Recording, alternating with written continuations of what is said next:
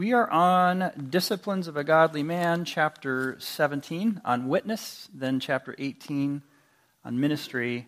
Then we'll switch over to our doctrine on Westminster Confession of Faith, picking up with chapter 20 and going ahead from there.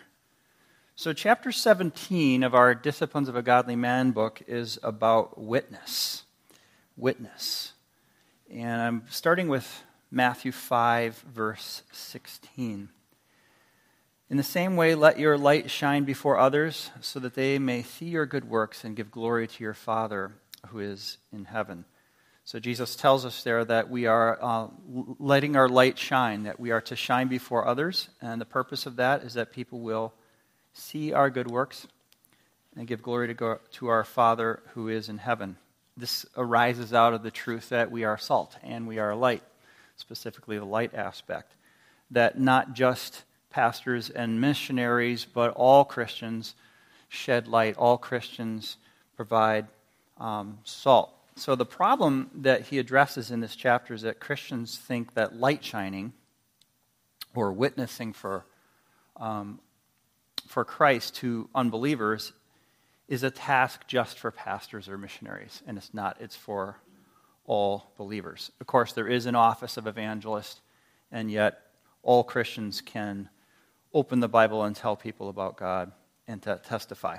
So witnessing or testifying is normal for all Christians, not just pastors. So Pastor Hughes in our chapter wrote this: the greatest joys in pastoral ministry are in the normal, average, the avenues of everyday, person-to-person witness, things any Christian can do regardless of gifts or calling.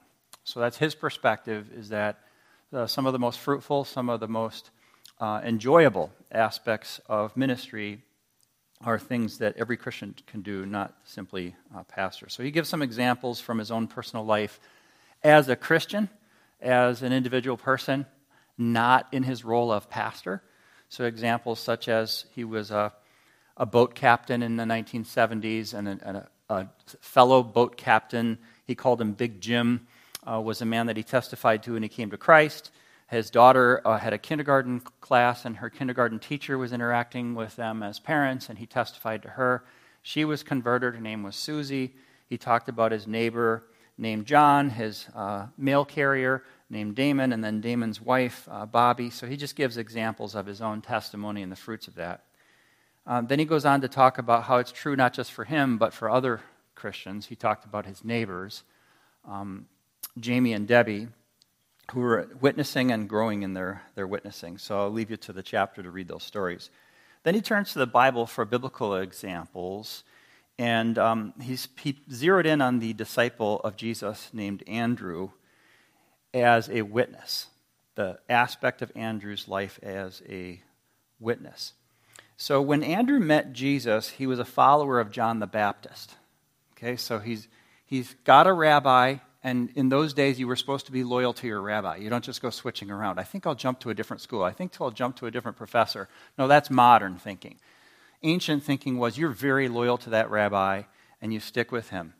So in John 1, verse 35, we read this: John was standing with two of John's disciples. One of those is Andrew. John was standing with two of John's disciples, and John looked at Jesus as Jesus walked by and said, "Behold the Lamb of God." Listen, the two disciples heard John say this, and they followed Jesus. Then in verse 40, John 1:40, one of the two who heard John speak and followed Jesus was Andrew. So we have that spelled out for us in Scripture. So what our author is telling us to focus in on there is that Andrew switched rabbis. Andrew was a follower of John the Baptist, and when he met Jesus, he changed. He was a student. He was an average Christian following Rabbi John the Baptist, and he changed to follow Jesus.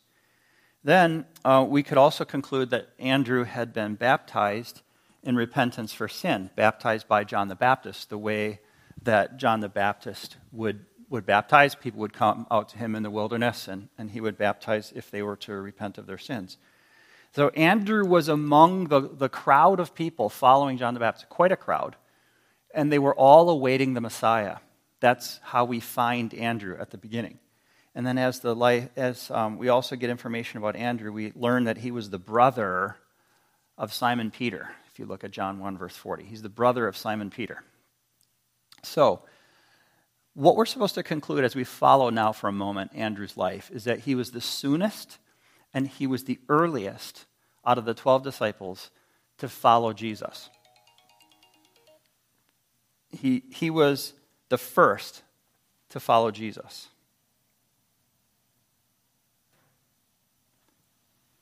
Yet he never achieved top status among the disciples.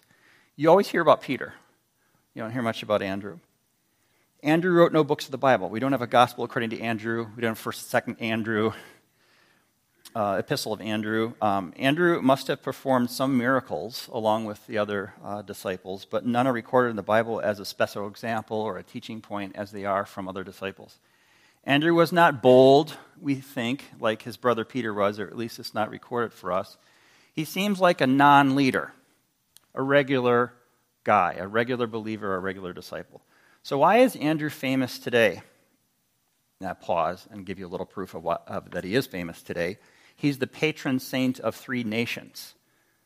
Can anybody guess those? Scotland, good. Greece is the second one, and sorry, but Russia. It still means he's famous. So only for one reason, because he excelled in bringing others to Christ. In the 8th century, a monk named Regulus brought the relics of Andrew to what is today St. Andrews in Scotland. Supposedly, the Scots were led into battle by a white X-shaped cross across the blue sky. And today, this is what the flag of Scotland looks like. So it started in the 8th century when they were bringing Andrew's remains to St. Andrews. So influence is my only point there. Why? What special abilities did Andrew have? None. An average guy. Big-hearted, though. A man of average abilities who loved to introduce others to Christ. How do we account for his influence? He had a heart for the lost. His heart is what made him witness to others. So John 1, verses 35 to 40, we read that just now. He knew Christ.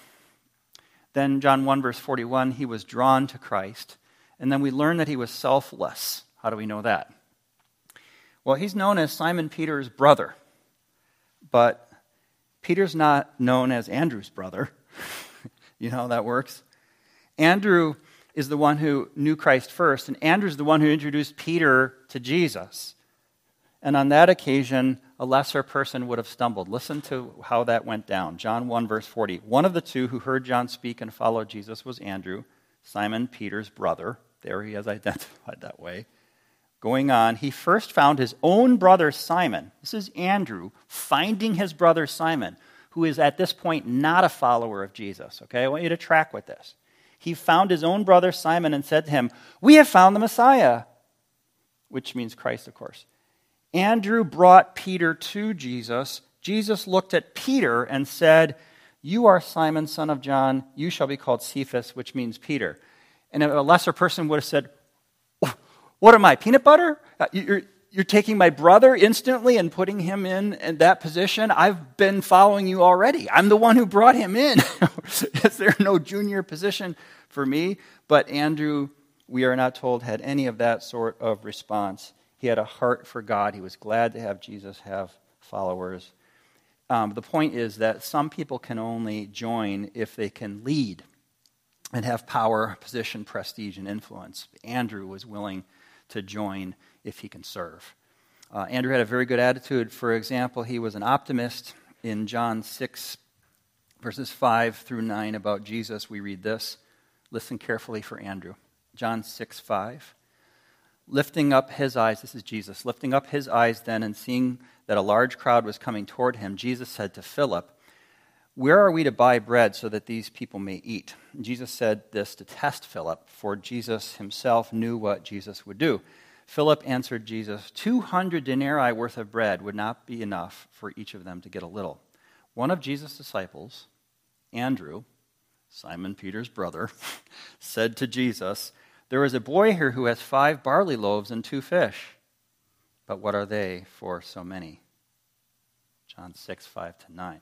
So Andrew's the one who passed the test that Jesus gave to Philip, and Philip failed.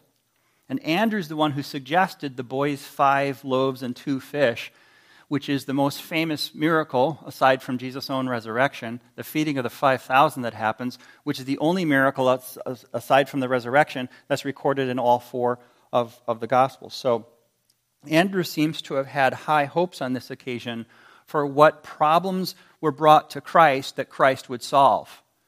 This is all we have to work with. 5 loaves, 2 fish. So it seems to show a great attitude in Andrew and bringing people to Christ, bringing problems to Christ that people have of needing food, needing salvation. He had a welcoming heart. His heart was expansive. He's the first disciple to understand Jesus is the answer for everyone. So the point that our author makes in drawing out the story of Andrew is that if you have no special skills in speaking, no special Bible training, no trips to the Holy Land, no long resume of Christian involvement, God is big. So if your heart is in serving other people, God is the one who's placed you where you are. In your family, your neighborhood, your circles, your workplace for a reason. He's put people into your life already that he wants you to influence for Christ, to testify to them. So we have 4 networks he talks about: biological, your relatives and family; geographical, where you live, where you go to church, your circles; vocational, coworkers, customers, clients, supervisors, contractors, and vendors; and recreational, people you see even when you exercise, relax, play, or go to a game. So investing in relationships, he encourages getting involved, spending time with people, inviting people out for lunch or to your home for coffee, doing things together such as games, fishing, cooking classes, parties for home products, using special days such as birthdays, graduations, holidays, weddings, and births to invite others into your circle, writing a note, calling people, joining clubs in your village, town, or city, book clubs, car clubs, walking, hiking, climbing clubs, gardening, woodworking, baking, sewing, sketching, painting, bow and arrow, gun clubs, hunting or fishing, and so on. Volunteering to coach boys or girls teams, being teachers' aides, helping at the hospital or food pantry, opening your home to your neighbors, to children and to adults. In my home, our neighbor children come over to use the basketball hoop, and they need air in the basketball. They need spray on the mechanicals for the pole to go up or down. They make a mess. They ask for a new net. In the summer, they drink water out of our garden hose.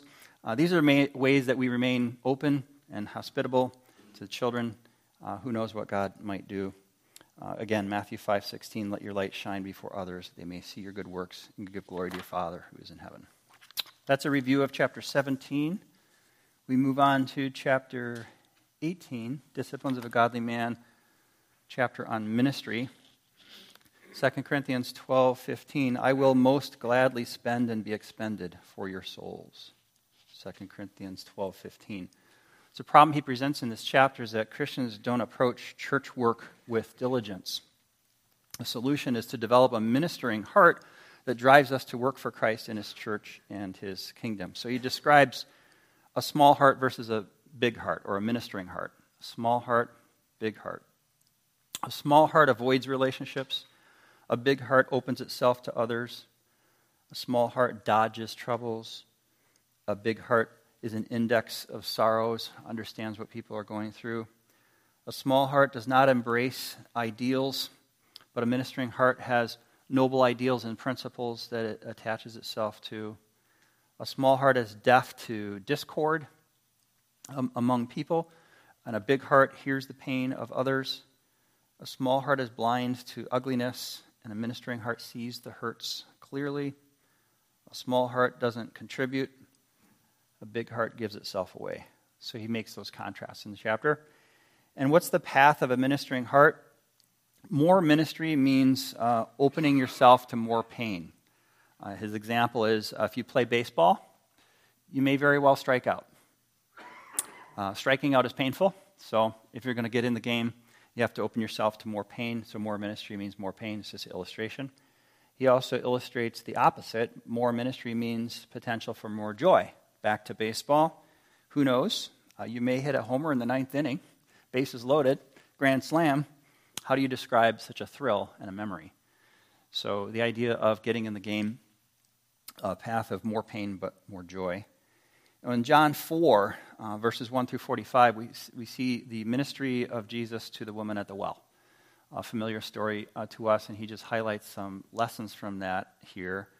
For example, in verse 6 we read this: Jesus, wearied as he was from his journey, was sitting beside the well.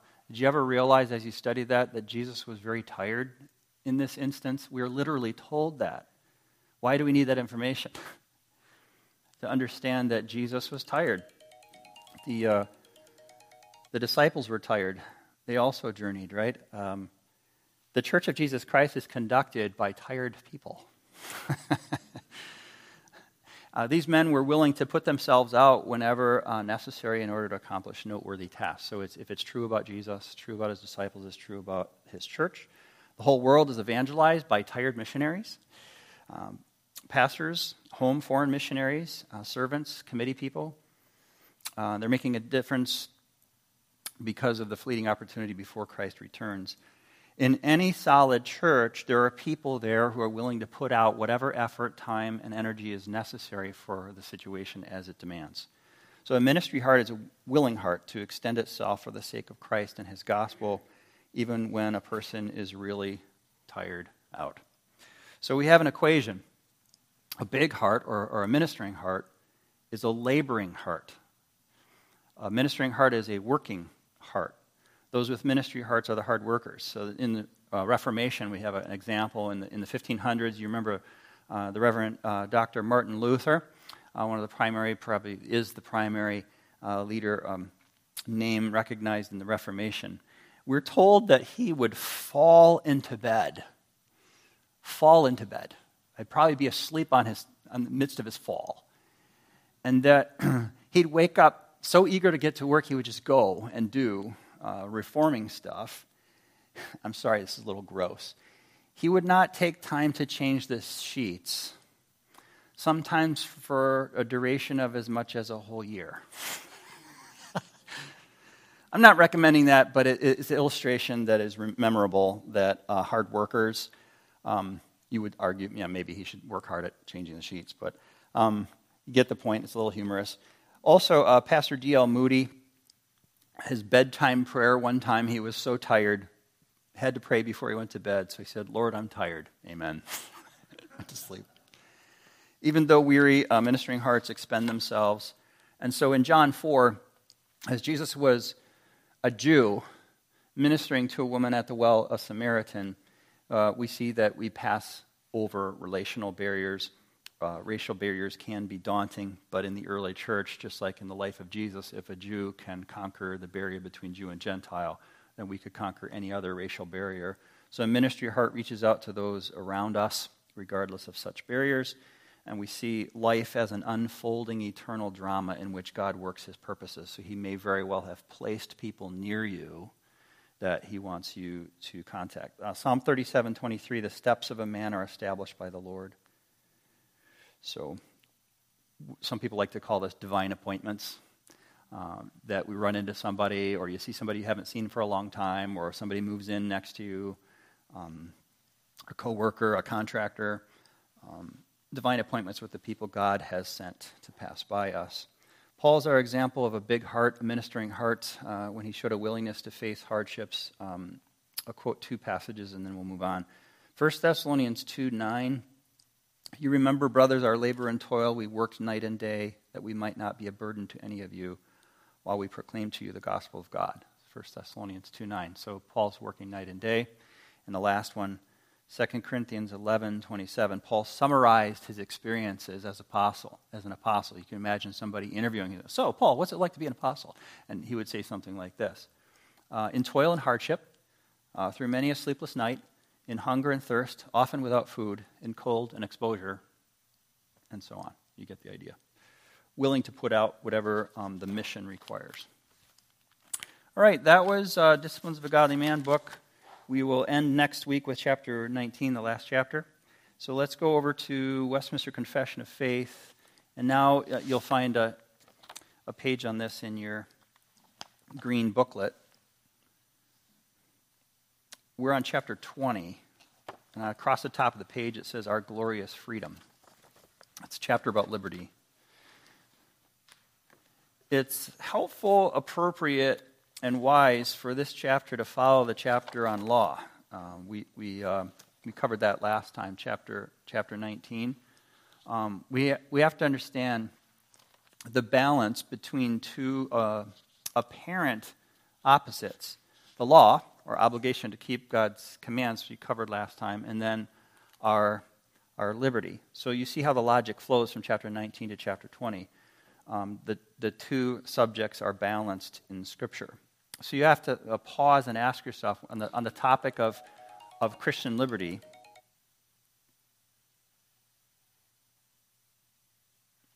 On the topic of Christian liberty, what do you think of when you think of freedom or Christian liberty? Christian liberty is the topic here. And too often, I think modern individualistic Americans, when we approach Christianity, tend to think, my Christian liberty means I get to do whatever I want. Doesn't that sound like liberty? Even the little child says, me do. Right? We embody that even as adults, unless we've consciously matured past that.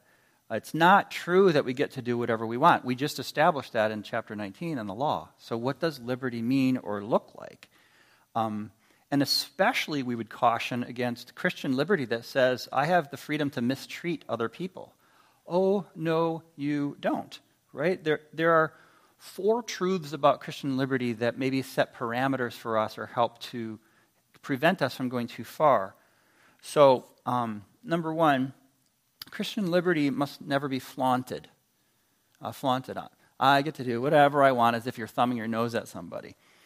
It cannot be that. That's not what it equals. Like Romans 14:22, the faith that you have, keep between yourself and God.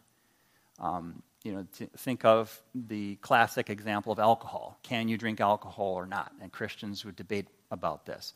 If you feel that you have the freedom to drink alcohol, why do you have to spout that to other people who don't feel that way? And that's where Paul is addressing this, I think, wisely. Romans 14:22, the faith that you have, keep between yourself and God. It's not to be flaunted. If you're flaunting it, you're not thinking about it correctly.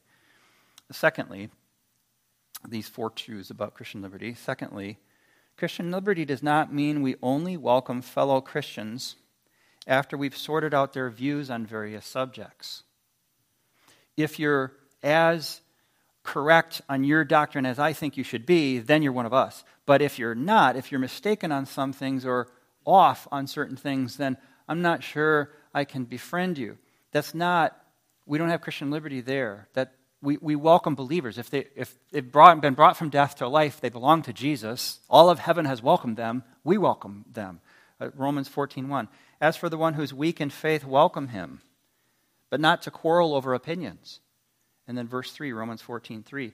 Let not the one who eats despise the one who abstains. Let not the one who abstains pass judgment on the one who eats, for God has welcomed him. So a second aspect of parameters around Christian liberty. It doesn't mean we welcome people only after we've examined them. And number 3, Christian liberty should never be the stumbling block to another Christian. Again, if somebody else is troubled or even worse, heading into sin because of how we're conducting our Christian liberty, we're not doing it correctly. We're doing something wrong. It should never be the stumbling block to another Christian. Romans 14:13. Decide never to put a stumbling block or hindrance in the way of a brother. Romans 14:13. Of course, you know that means brother or sister. The brethren, it would never mean just males and not females there. Christian liberty should never be the stumbling block to another. And then our fourth principle, Christian liberty requires us to understand the principle that produces a biblical balance. In other words, the balance between chapter 19 and 20, the balance between law and freedom. It is not demanding the rights that I have, pursuing and marking out for myself the rights that I have. For example, I think we borrow from our American history. Like the founding of America included the right to pursue life, liberty, the pursuit of happiness.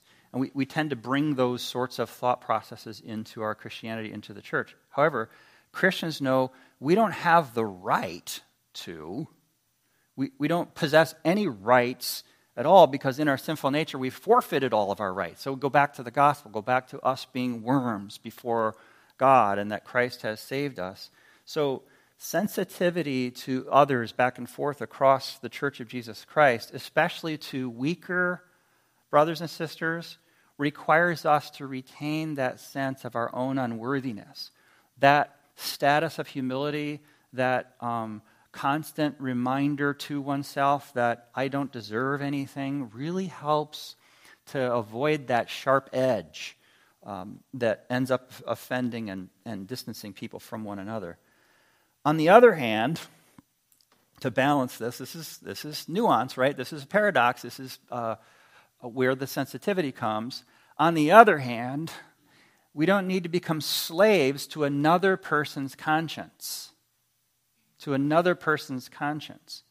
Where the gospel is at stake, liberty needs to be exercised, and where the stability of weak Christians at stake, we need to restrain. So Martin Luther wrote a compound sentence here that seeks to balance the two, law versus liberty, from Martin Luther. Quote, "A Christian man is the most free Lord of all and subject to none. A Christian man is the most dutiful servant of all and subject to everyone." We got to be able to say both sides of that sentence. I'll say it once more. A Christian man is the most free Lord of all and subject to none. A Christian man is the most dutiful servant of all and subject to everyone. So if we can hold those two in balance, I think we're starting to understand liberty. So you'll see on your handout there a freedom from, freedom for, freedom common or the same in both Old Testament and New Testament believers. Liberty is attributed to the Spirit. I fill in the blank. That's my only fill in the blank in your book, the Holy Spirit there. And then individual consciences, section 2, and attacking on license. License means that I have this liberty. I have Christian liberty. And what happens when that comes under attack? It's important for us to defend it. Thinking verses like Galatians 5:1, it was for freedom that Christ set us free. Therefore, keep standing firm and do not be subject again to a yoke of slavery. So that can't be the way that we interpret the law. So there is a pronounced advance from the Old Testament to the New Testament status. From the ceremonial law, greater boldness and access to God and the throne of grace, and greater experience of the Spirit of Jesus Christ. And here's your verse that fills in your blank, 2 Corinthians 3:17. Now the Lord is the Spirit, and where the Spirit of the Lord is, there's liberty. So, to whom is liberty attributed? The Spirit of God. Do notice if you're looking at the actual confession in section 2, where it says God alone is Lord of the conscience. It's one of the beautiful, most often quoted statements out of the Westminster Confession, that we don't bind each other's conscience, that God alone is Lord of the conscience. Like, for example, in Acts 5, when the disciples are saying we must obey God rather than men, even if the government authorities tell us to stop testifying and stop spreading the gospel, we must obey God rather than men. That's kind of a conflict, right? We're supposed to obey the authorities, and yet not when they tell us not to preach the gospel. So it's one of the most admired statements in the Westminster Confession, that God alone is Lord of the conscience, and the paragraph that surrounds it. Because it was made at a time in the 1640s, this was written in the 1640s, so the debates at that time, it was amazing that our authors were able to put that sentence together, because there was great discussion about the whole matter of Christian liberty. Listen to this. In the 1640s, that 10-year window, there were more books published on the topic of Christian liberty than on anything else. That's how much this was at debate. People were really trying to figure this out. How does the law relate to freedom? How does a Christian in the New Testament relate to God's law in Scripture? And I think the reason why it was such a debate to be worked through, and I think we have the great answer here, is that you have to ask yourself about your conscience. Will your conscience always tell you the right thing to do? And the Bible tells us no, that even Christian consciences do not always accurately direct us. Our consciences may condemn us for doing things that are perfectly okay and appropriate for us to do. And our consciences may also set us free to do things that are contrary to God's word. So it requires continual study and submitting ourselves and even our consciences to God's word. So we have to develop a certain, hear me on this, a certain mistrust of our consciences if we are to enjoy true Christian freedom. That it's not like, well, if my conscience is clear, it's green light all day long. Like, well, your conscience may be wrong on this. Look at this verse, right? So checking ourselves per Scripture. Eventually, we trust when our consciences are informed by the Word rather than informed by the world or simply traditions of the church. We can trust our consciences some, but it's never as much as we trust Scripture. So that's why in section 3 you'll see this phrase, pretense of Christian liberty. They who, upon pretense of Christian liberty, do practice any sin, and so on. Pretense of Christian liberty is saying, I'm free to do this. My conscience is clear. Get off my back.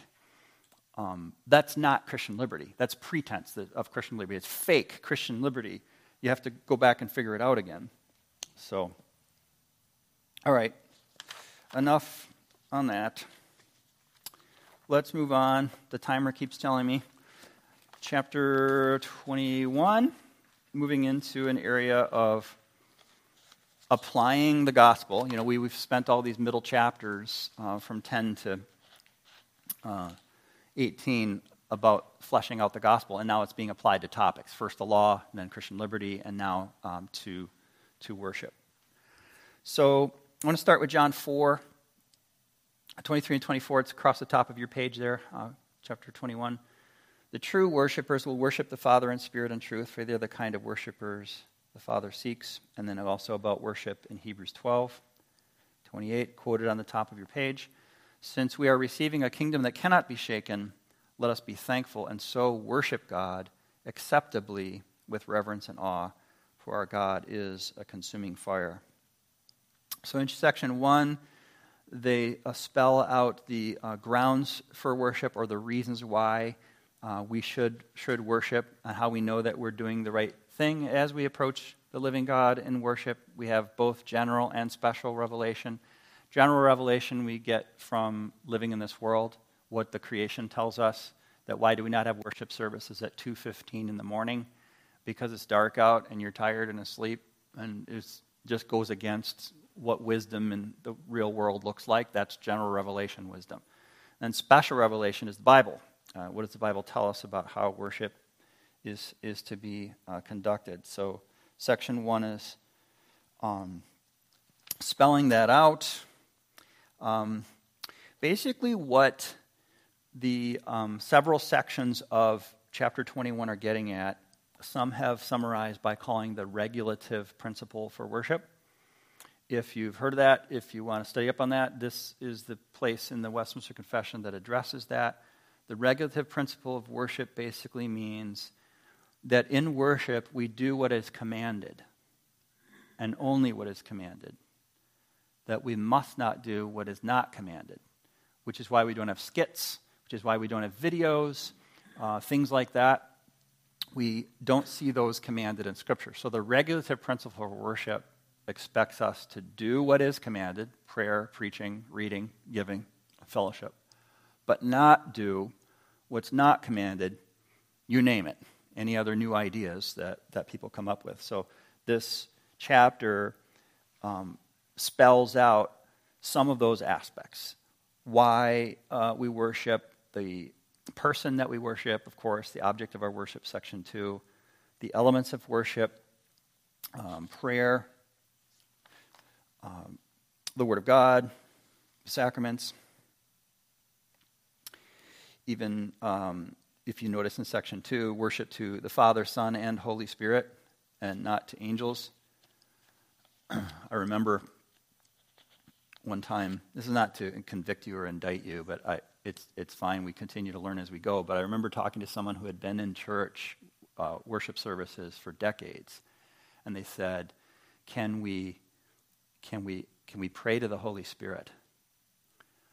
And it's a doctrine of Trinity, which we covered in chapter 2, combined with a doctrine of worship, which we cover in chapter 21, but the scriptures explain this to us. If you listen carefully at the end of my pastoral prayer, I always try to keep this in front of us, that we pray ordinarily to God the Father, through God the Son, by God the Holy Spirit, our one God, now and forever.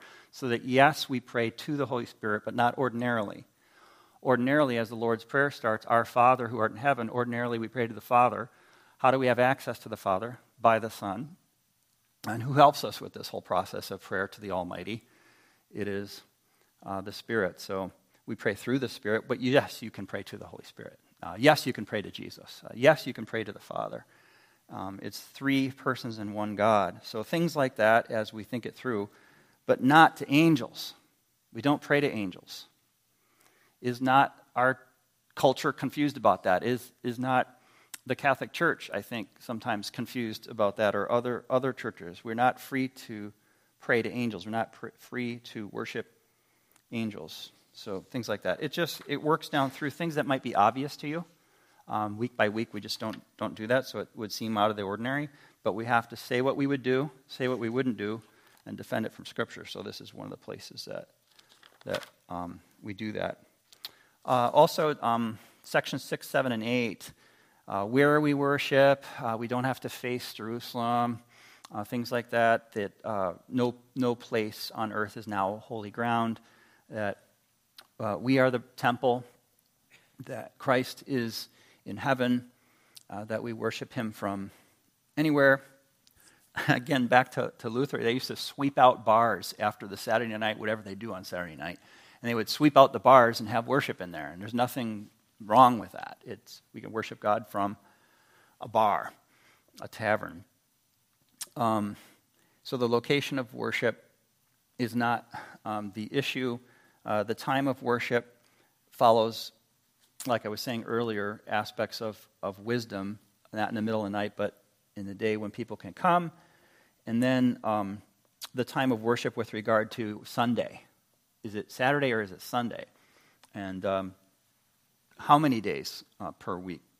And sometimes people grieve that we no longer have Wednesday night services in churches in America, and as an indication of decline. Fair enough, but it was never set apart in Scripture as a whole another day. So it's okay if we have worship services on Wednesday evenings, and it's going to be okay if we don't. The real concern is if we don't have worship on Sunday. And we do have Bible studies and prayer meetings and things like that. But the point more is that our view of Sunday is over against the Seventh-day Adventists. Why not the seventh day? If you look at the Ten Commandments and the fourth commandment, should we not meet on the Sabbath, which is literally the seventh? Should we not meet on Saturday? So they make the case for that one whole day is kept holy in each 7-day week. And it's the first day of the week now because of the resurrection of Christ on the first day. All right, we move to section 22, chapter 22, on oaths and vows. It's maybe strange to you if you never encountered the Westminster Confession of Faith, and before you read the table of contents, you were asked to guess what you think the topic would be of the 33 chapters. How many people would guess that there's a chapter on oaths and vows? It just seems, what? If you read websites of churches and they say, this is our mission statement, how many of them say, by the way, we're people who keep our word? I have never seen that in a mission statement of a church, but our mission statement was written in the 1600s, and it has an entire chapter on oaths and vows, and us being people of our word is extremely important because God keeps his promises. If God doesn't keep his promises, we're sunk. And so we're people of God, we follow God. So the authors see taking oaths and vows as commonplace in the practice of Christianity. We do make promises, we make vows, we take oaths. So the emphasis on the sanctity of truth and integrity in our word being our bond, is the emphasis here. In fact, section 5 here hints that oaths and vows are part of our religious worship. So that's why when we ordain elders and deacons and pastors, it takes place as part of a worship service. We are warranted to do that because it's our relationship with God is part of our Christianity. It's even part of our worship. Sections 1 through 4 deal with taking oaths. Sections 5 through 7 deal with taking vows. An oath is a promise horizontally to people, to men. A vow is a promise to God. So I remember it by the V for vow, V for vertical. So here's an interesting dynamic of that. In a wedding, which is it, an oath or a vow? It's a wedding vow, right? Isn't that what we typically call it? It's a wedding vow, which is accurate and true. It is a wedding vow. But think about what I just indicated about the difference between oaths and vows. A vow is a promise to God. Vertical, V for vertical, V for vow. Wedding vow. So I'm promising to my wife. No, I'm promising to God to be faithful to my wife. I submit to you that that's extremely significant and helpful, and it ought to stay that way. Your promise is to God, not simply to your spouse.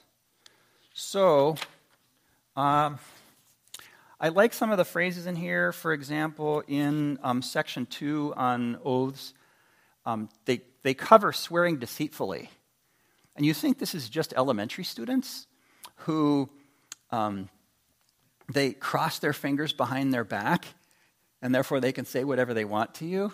Like, this crossing of my fingers literally, physically behind my back negates everything that comes out of my mouth now. I can lie straight to your face, and it's okay because, I had my fingers crossed. That is so elementary, right? The crossing of my fingers does not undo what I'm promising. Right? But then adults come out of children, and do they set those things aside? You know, all you do is nuance it more and more and more. And swearing falsely is trying to deceive somebody. Just say what you mean.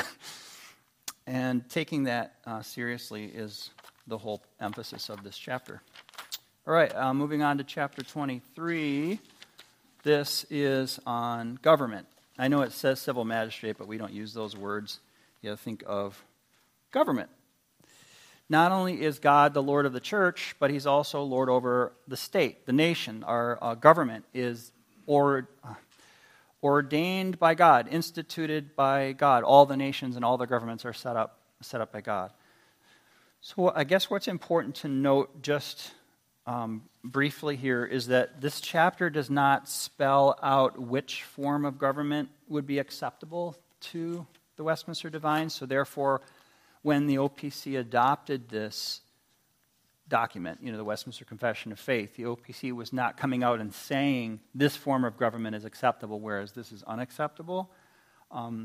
Rather, what you can find if you read this chapter is that it is acceptable to have a democracy, it's acceptable to have a monarchy, that either form of government would be biblical or acceptable. It's just that the understanding of that government is that it's set up by God. So issues such as Section 2, can we wage war, the whole giant, pacifist versus war debate that's happened through the centuries for Christians is addressed here, that yes, we can, is the official stance of the Westminster Confession, therefore our doctrine in the OPC. Again, Section 2, can Christians serve in public office? That may be a debate in certain Christian circles. Our stance is yes. So the authors were not pacifists, and the authors would encourage Christians to serve in a public office. And you see 3 sections if you're reading it from the Trinity Hymnal or from our OPC book. There is a 4th section that was almost entirely rewritten in the American revision of the Westminster Confession of Faith. So don't get nervous. Not a lot was written. There's only 2 places where a little bit was changed. One had to do with calling the Pope the Antichrist, which is too strong of language, and the other is having to do with government. So this was almost entirely rewritten in the American revision. So when officers in the OPC adopt the Westminster Confession of Faith, whether it's pastors, elders, or deacons, and they say we subscribe to the Confession of Faith and Catechisms of this church, what it means is the Revised Version taking out the language there in the 23rd chapter. Then chapter 24 on marriage and divorce. Now here's the time where we take chapter 19 on law, chapter 20 on liberty, and we apply what we've covered there, the balance we established there, to a context of an issue. Here's a topic. And the topic is human relationships, the most core and important ones, the marriage between man and a woman. Homes are established as husbands and wives. The nature of marriage, what makes it a marriage, what dissolves it, is all dealt with here. Notice section 1. Let me read this to you. See if this stands out to you, because it was written so long ago. Marriage is to be between one man and one woman. Neither is it lawful for any man to have more than one wife, nor for any woman to have more than one husband at the same time. One man and one woman. Not two men, right? Not two women. So it's helpful for us, even this many years later, to have this ancient statement. It was not, to my knowledge, being proposed in the 1600s that it be codified into law for homosexual marriages. I'm sure there was homosexuality, but I don't think it was being pushed on society to the extent that they would have legal marriages. That's pretty much a modern problem, but it's been addressed here already. Section 3 addresses monogamy, the fact that you ought to stay with that same partner. I'll read section 2. Marriage was ordained for the mutual help of husband and wife and for the increase of mankind with legitimate issue and of the church with a holy seed and for preventing of uncleanness. So the purposes of marriage are listed out here. Help for the man and the woman. Helpmate, right, to go through life together, you have a partner. Propagation of the race, like where do children come from? How do we continue as a human race?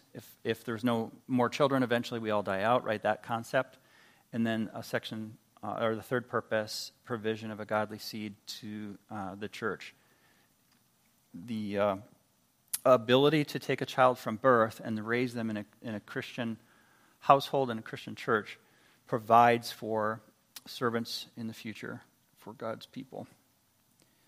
Section 3, again, about who may marry. Section 4, to whom one may be married. And then Section 5, more specifically regarding divorce. And Section 6, how does the marriage bond get dissolved? Yeah. I'll end with Hebrews 13:4. Let marriage be held in honor among all, and let the marriage bed be undefiled, for God will judge the sexually immoral and adulterous.